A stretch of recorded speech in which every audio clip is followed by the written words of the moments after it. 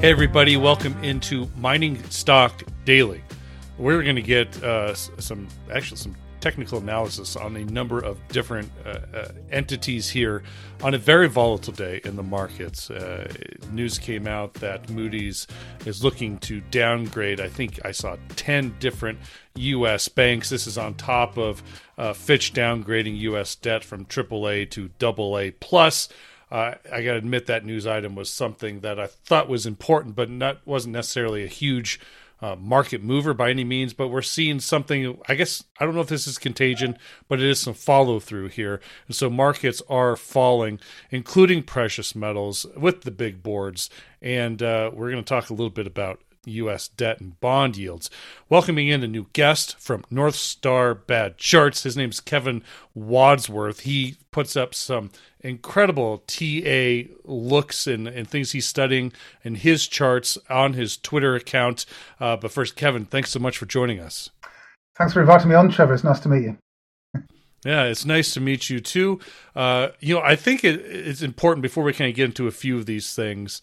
I'm fascinated how you are a meteorologist by trade, but meteorology is a lot like forecasting, which is simply what you tend to do with technical analysis. So you must have found a linkage there. That's exactly the link there, Trevor. Yeah, I've had 34 years as a meteorologist, and as you say, forecasting the future for customers like, for example, the Royal Air Force and for emergency responders here in the UK. And it was my job to basically predict what was going to happen over the next few hours, the next few days, in terms of severe weather, helping to allow the Royal Air Force to complete their missions and to allow the emergency response community to react during life-critical situations such as flooding and wildfire events and that kind of thing. So a lot of what I was doing was around risk analysis and weighing up probabilities of what might happen in terms of meteorology over the next few days. And I did find a link there, and I started to wonder if it was possible to predict stocks and shares and gold and silver and all that kind of thing using the same sort of methodology. And really, it's a case of evidence gathering in a scientific fashion, and you gather all of the evidence from a technical chart and from trend and momentum and all that kind of thing, bring it all together, and what you end up with, really, it's like a weather forecast. And what it allows you to do is it allows you to weigh up the probabilities of, for example, whether gold is going to go up, down, or sideways, and it allows you to assign a range of probabilities to those possible future outcomes. And by doing that, you can weight your trades accordingly and stand a far better chance of succeeding. Well, let's talk about the forecast ahead in the economy here, what we're seeing with precious metals and also with debt. And how does the forecast look like for global economies right now, Kevin, based on what you're saying? Yeah, well, you don't need to be a meteorologist or a brain surgeon to realize that the economy has some serious issues, and I can illustrate that with a chart for you if you like, and I'll just take a moment to see if I can share the screen. So give me a moment to do that. Make sure I'm sharing the correct screen because I've got three here in front of me. So I'll just do that. Okay, so with a little bit of luck there, what you're seeing is the 10-year yield chart, Trevor. Can you see that? Okay, just want to double check. Yeah, we can see that. And just for podcasts and listeners of the podcast who maybe not be seeing this, we will put it up on the YouTube channel. But yeah, we're taking a look at the 10-year yield right now. And really, this bond yields have been kind of the center focal point of what could happen, talking about forecasting. Kevin, I see both bear and bullish cases. I haven't yet to make an opinion, but maybe you can help form my opinion. Well, I'll tell you something, Trevor. I started looking at this chart back in around about 2018, 2019. And from a technical analysis point of view, it's very, very striking. And it's clearly been one of the most important charts of the last several years, along with the US dollar index and one or two others. But you can see straight away a couple of things jumped out at me. And one was that throughout the last 40 years, since 1981, the entire move for the US 10-year yield has been controlled and contained by a single line, this red line that's running along the top of the chart here. I'll get rid of the moving averages so you're not distracted by those because they can get in the way a little bit. and I'll also take off the Ichimoku cloud indicator, which we don't need. So you can see this red line that has contained the price action for over 40 years. Now, what happened in 2019 was that we saw a break below what had been the support zone. Now, in 2019, I put out a tweet, and in early 2020, I put out a tweet saying that this was a false breakdown. And from a technical analysis point of view, I made that conclusion for a number of reasons. It's because this is a bullish technical chart pattern that will resolve to the upside. Now, a move and a break to the downside is almost always a false move. And when we got this candle here with a very large wick on the end of it, it made it absolutely clear to me that there was going to be a huge release of energy and that the 10-year yield was not just going to reach the top line again, but break out. I've labelled it the pain line, and you probably noticed that and wondering why has he called it the pain line. Well, if you think about it for a moment from a fundamental point of view, what this line, the reason this red line is in existence is because the 10-year yield cannot reasonably go above it without causing pain. It's because, just think for a second, why has the 10-year yield fallen throughout that entire period? And it all comes down to debt. Debt has gone up and up and up and up in a parabolic fashion.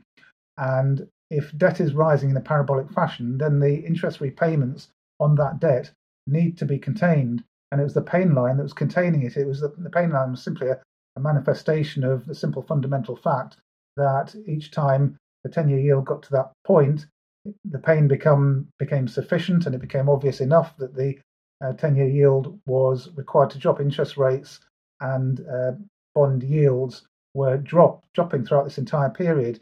And as we know, interest rates dropped down to roughly zero at one point, which clearly it can't stay down. Everybody was saying the same thing. It can't stay there forever. But I think people generally were thinking, well, okay, so it can't stay down at 0% or minus 1% for very long, but chances are we're going to stay at 1 or 2% because, that's what we've become accustomed to. That's just the world we're living in. Well, the chart said otherwise, and the chart was right. The technical chart was right. We've broken out, and all the pain that you're starting to see in the wider economy now, that's sort of rippling out through all of the markets, is as a direct result of having crossed this threshold. And we're now in a new investing era. We are in a completely new paradigm here, and it's more comparable to the 1970s, which is the last time we crossed the pain line and moved up and up and up and up. And anyone that was around in the 1970s will remember that interest rates, mortgages, bond yields all went up in unison.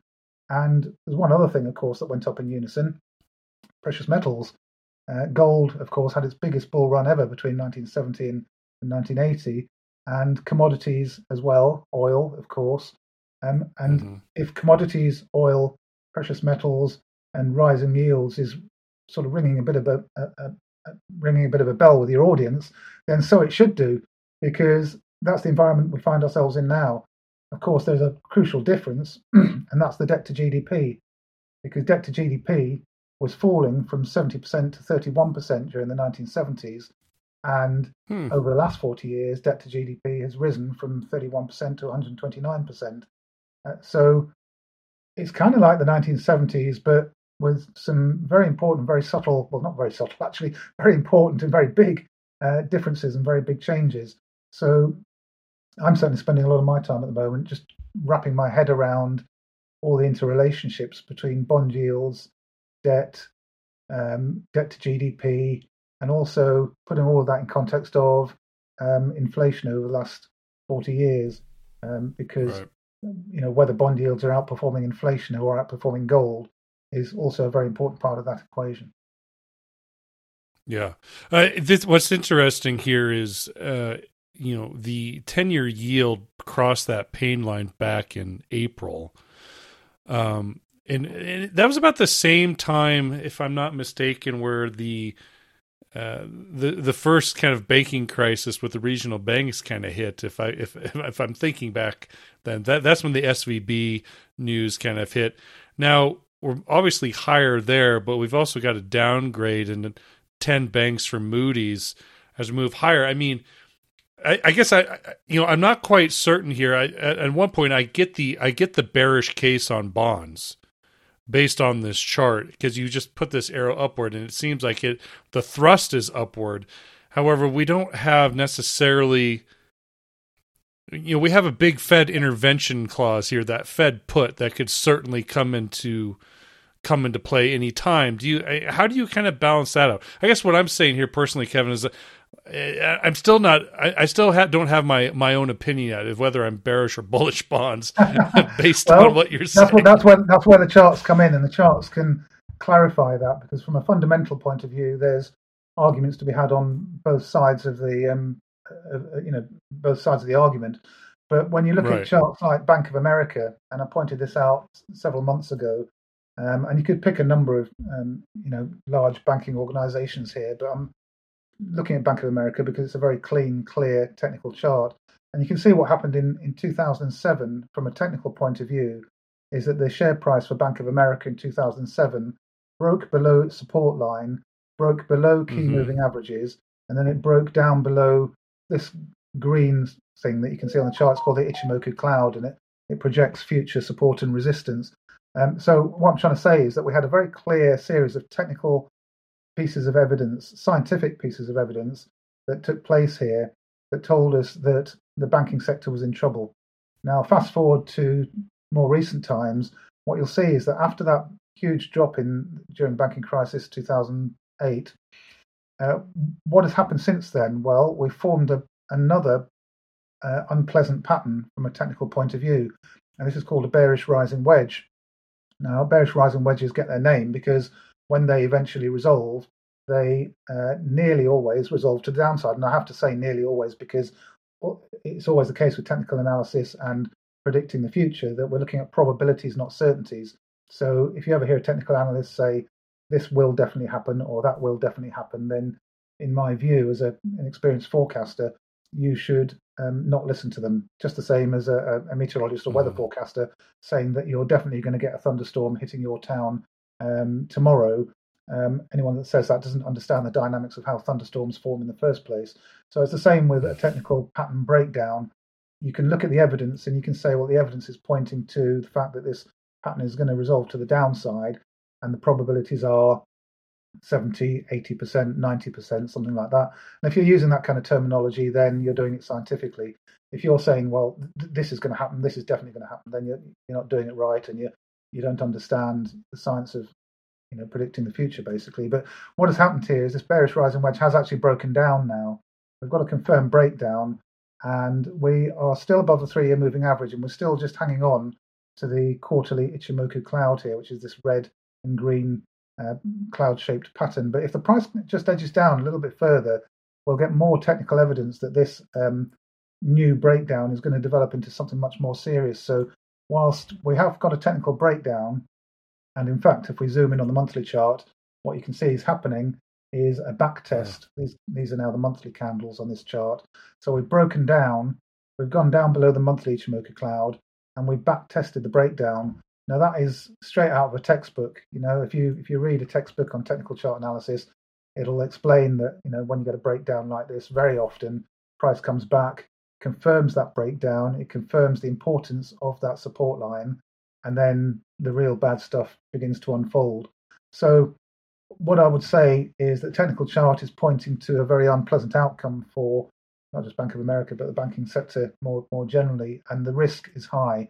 Can this save itself? Can the banking sector turn around? Can financials recover? Then, well, yes, of course they can, but we need to see the technical evidence to prove that, and that would involve the price getting above around about $34 for Bank of America, and equivalent charts are showing the same sort of thing across the rest of the banking sector. But putting these pieces of the jigsaw puzzle together, the 10-year yield, debt. I haven't shown you the debt chart. I might as well do that just for. Yeah, let's see the debt chart, because I can. This sounds like a jungle of a chart. It's not great. It's not pretty at all. If you just give me a moment, I'll try and do that for you. Just share the screen and share that particular chart. But you put all these pieces of the jigsaw puzzle together, and you start to develop a clearer picture of what's going on more broadly. So this is US government debt, and probably I think most people will realize what a parabola is. And from a scientific point of view, I'll just quickly explain what a parabola is. A parabolic curve or a parabola is where the price starts low. It doesn't have to be at zero, it can start anywhere. But what happens is the curve begins to get steeper and steeper and steeper and steeper, so that the time taken to achieve a move upwards of, let's say, 10% gets shorter and shorter and shorter. So you're achieving the same growth in an ever shortening period of time. So it might take you, well, as you can see on this chart here, actually, I can show you that if I put a measuring tool on here, you can see just how long it took to gain a move of, say, 100%. It took from there to there. It probably took about 10 years to move up 100%, but more recently, a move of 100% has taken, I've already gone up 50% in just 4 years. So the accumulation of debt along this bottom portion of the graph is much slower than it is during this upper portion of the graph. And just visually, you can see that the graph is moving now in a vertical fashion. Now, the debt to GDP is important because down here, the debt to GDP was only 40%, 60%, 100%, 130%. So GDP is getting massively outstripped by the rising debt, which feeds back into the whole economic equation when it comes to debt sustainability, because higher debt is fine if your GDP is rising. And we saw that in the 1970s, of course. Debt was rising or perhaps I should say debt to GDP was not rising in the fashion that it is now. In fact, debt to GDP was falling. And of course, if you cast your mind back to the 1950s, 60s, and 70s, the United States had a very strong industrial sector. Of course, a lot of that industry has been offshored to other countries, and so that whole dynamic has changed. So debt to GDP, as I say, has risen by a huge amount, whilst the debt itself has risen. So that raises questions over debt sustainability and debt repayment. And in fact, if I was to show you the chart of debt monthly or annual debt obligations and repayments, it's doing the exact same thing. With interest rates having risen from 1% to 2% to 3% to 4% and so on, then of course, with rising debt, your interest payments go up as well. So to get back to the beginning of the story, which is really, right back to where we started, this all feeds into one big jigsaw puzzle and one big problem and one big end of the track, I suppose you could call it, for the US dollar as it stands at the moment. It's running into the end game scenario, and people have been talking about this for 10, 20, 30 years, the end game. And what are the answers to resolve this? You either grow your way out of this problem by increasing GDP really substantially, or you print your way out of this problem by adding zeros to your currency. And I think it's probably true to say that the most likely outcome is inflating away the debt, which brings with it a whole load of sort of seemingly insurmountable problems, particularly when you're holding the position of the global reserve currency. It's not like a small unimportant country, if you want to call it, small unimportant country, Zimbabwe or whatever. One individual country in isolation going through a hyperinflationary crisis is one thing, but if it's a large economy, say, I don't know, Germany or one of the Eurozone countries, then that will be far more important and far more systemically important as far as global finance is concerned. So the bigger the domino, the more important it is, the more dangerous it is when it falls over. So the United States, in the position that it's in, having this seemingly insurmountable problem is going to be a destabilizing threat to the entire global community. Perhaps, maybe, I hope, the the bankers and the politicians and everyone in charge of what's going on has got some sort of grand master plan to bring in a digital currency and completely circumvent the issues that we're facing. But as it stands right now, the mathematics of it just doesn't really add up. All right, Kevin. So let's spend a couple quick minutes, if we can, talking about precious metals, because obviously silver and gold fit into this jigsaw that you've painted a pretty ugly picture of, I must say, with the charts previously. But what are you looking at with gold and silver here? Because they're both in pretty interesting positions here in their own charts, respectively. Yeah, sure. Well, the gold chart is playing out pretty much in line with expectations. So what I mean by that is that the large cup and handle pattern in gold is progressing well. This is my gold roadmap chart. It's a 12-year cup and handle pattern, and the arc that contained the price for the entire period from 2011 to 2021, so 10 years, completed, and the ARC target was reached. Anybody who follows me on social media will know that in 2019, I put out a forecast that said that gold would move back to the previous highs and then consolidate for an unknown period of time at that time. So all I was focused on in 2019 was the move back to the previous highs within the ARC, and then a handle on the arc. Now, once the target was hit, we were able to start drawing the handle on the arc. It's taken a lot longer than many people anticipated, but because we have technical analysis on our side, having hit the target and started the pullback, we've been out of gold until we get the breakout in terms of trading. Now, there's two very different ways of approaching precious metals. Of course, one is stacking and one is trading. If you're a precious metal stacker, then you'd be absolutely overjoyed that you've had this extended period of time to accumulate gold below $2,000 and to accumulate silver below $25. But I suspect that the opportunity, or the window of opportunity, is close to closing as far as that's concerned. Why do I say that? Well, because on the monthly and the weekly chart, gold has broken out of its handle and is it currently in the process of back testing that handle. The price can fall to around about 1900 to 1905 without violating that breakout. So what I'm saying is that I would expect price to hold on a monthly closing basis above the 1900 to 1905 level and then begin its journey upwards.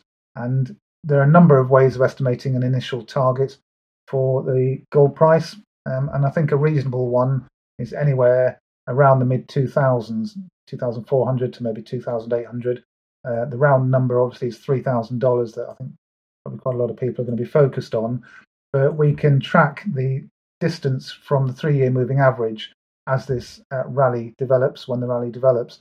And by tracking the distance from the 3-year moving average, we can estimate when the gold price is getting overheated and due for its next pullback. Now, 2024 is, or late 2024, I should say, is when I would expect a little bit of an issue with the markets. A lot of the charts are pointing to some kind of pause, pullback, maybe event later next year. And I'm aware of the US elections in November of next year, and that could well play into this.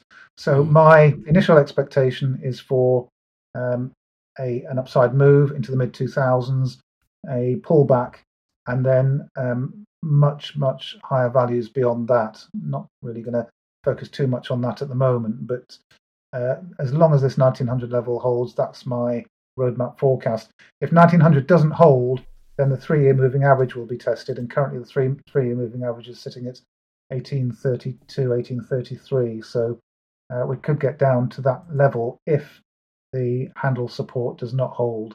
So we have to stay open-minded. We have to remain completely unbiased with this. If you're a trader, you probably wouldn't want to get in until you get a monthly close above around about the 1980 to 1990 level. And at that point, as a trader, you'd be able to trade the what would by then be a clear move up into the mid 2000s, perhaps a little bit higher towards the upper 2000s. But stackers will, as I say, be enjoying this period In terms of silver, hey, Kevin, maybe instead of, just for time's sake, let's not open up the specific silver chart, but I know you do have that silver to gold ratio. Yeah, that I think might be worthwhile. Let's just stick with that, and we'll come back to this because I think there's going to be a little bit of clarification here of where the metals are heading. But let's talk about that ratio here, and then we'll wrap it up. Yep. Okay, so the gold-silver ratio, very important for precious metals investors, of course. And what is that chart telling us? Well, I'll show you what it's telling us. We've